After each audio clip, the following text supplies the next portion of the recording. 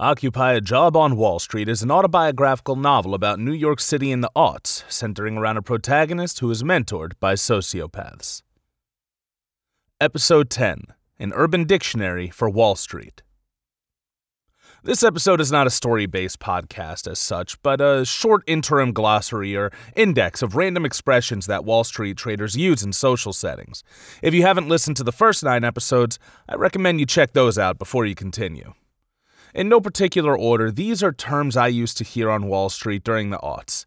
As we discussed in episode 2, Wall Street would refer to big Jewish clients as 10-5Ws or 539s.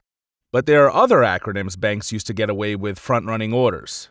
For example, Rice was the Central Bank of China. The commies used to be the easiest clients to rape by far. They called the Bank of India Chicken Tikka. The Koreans were dog eaters. The Duke was Stanley Druckenmiller. Crispy was Louis Bacon from More Capital.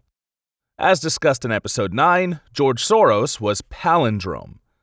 Hedgistan, the area between Manhattan and Westport, Connecticut on the I-95 corridor that includes Greenwich, the hedge fund capital of the world.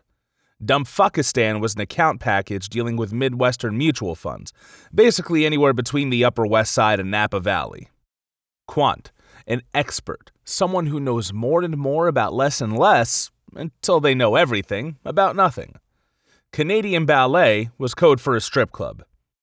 Hit that bid means go ahead and do something. Note that you hit a bid, but you take an offer on Wall Street. PA, personal account. When you do something for your PA, you're representing yourself rather than your client or any public good. A Tracy Lords was a barely legal market-dominating cocksuckingly good idea. Dog, a trading assistant but also a 24/7 wingman who never says anything stupid to mess up your game. Investor, anyone who owns a stock for more than one day. Delta One trader, a socialist, someone who is backed up by your tax dollars but keeps any profit. Stopped out is an interesting expression, meaning this is your worst-case scenario. You might be stopped out selling 1 million shares of something down 10 cents from the bid, or stopped out because a girl likes you at a bar while you're still working on getting her friend. Putting it on the tape, managing to pull off even the most rudimentary task. T&E, your corporate expense account. Back in 2006, you could get in trouble for not spending enough T&E on T&A. Oh, and hashtag Me Too, Wall Street calls it Pound Me Too. So if you see a woman discussing Me Too with a Wall Street guy, you can bet they're thinking about totally different movements. If you're listening to all of this and concluding that the fastest way to double your money on Wall Street is to fold it in half and put it back in your pocket, you'd be right. And does all this reflect well on the guardians of our financial system? Well, no. But that's future America's problem.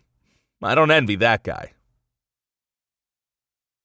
Episode 11, Altruism is Selfish, will be out soon.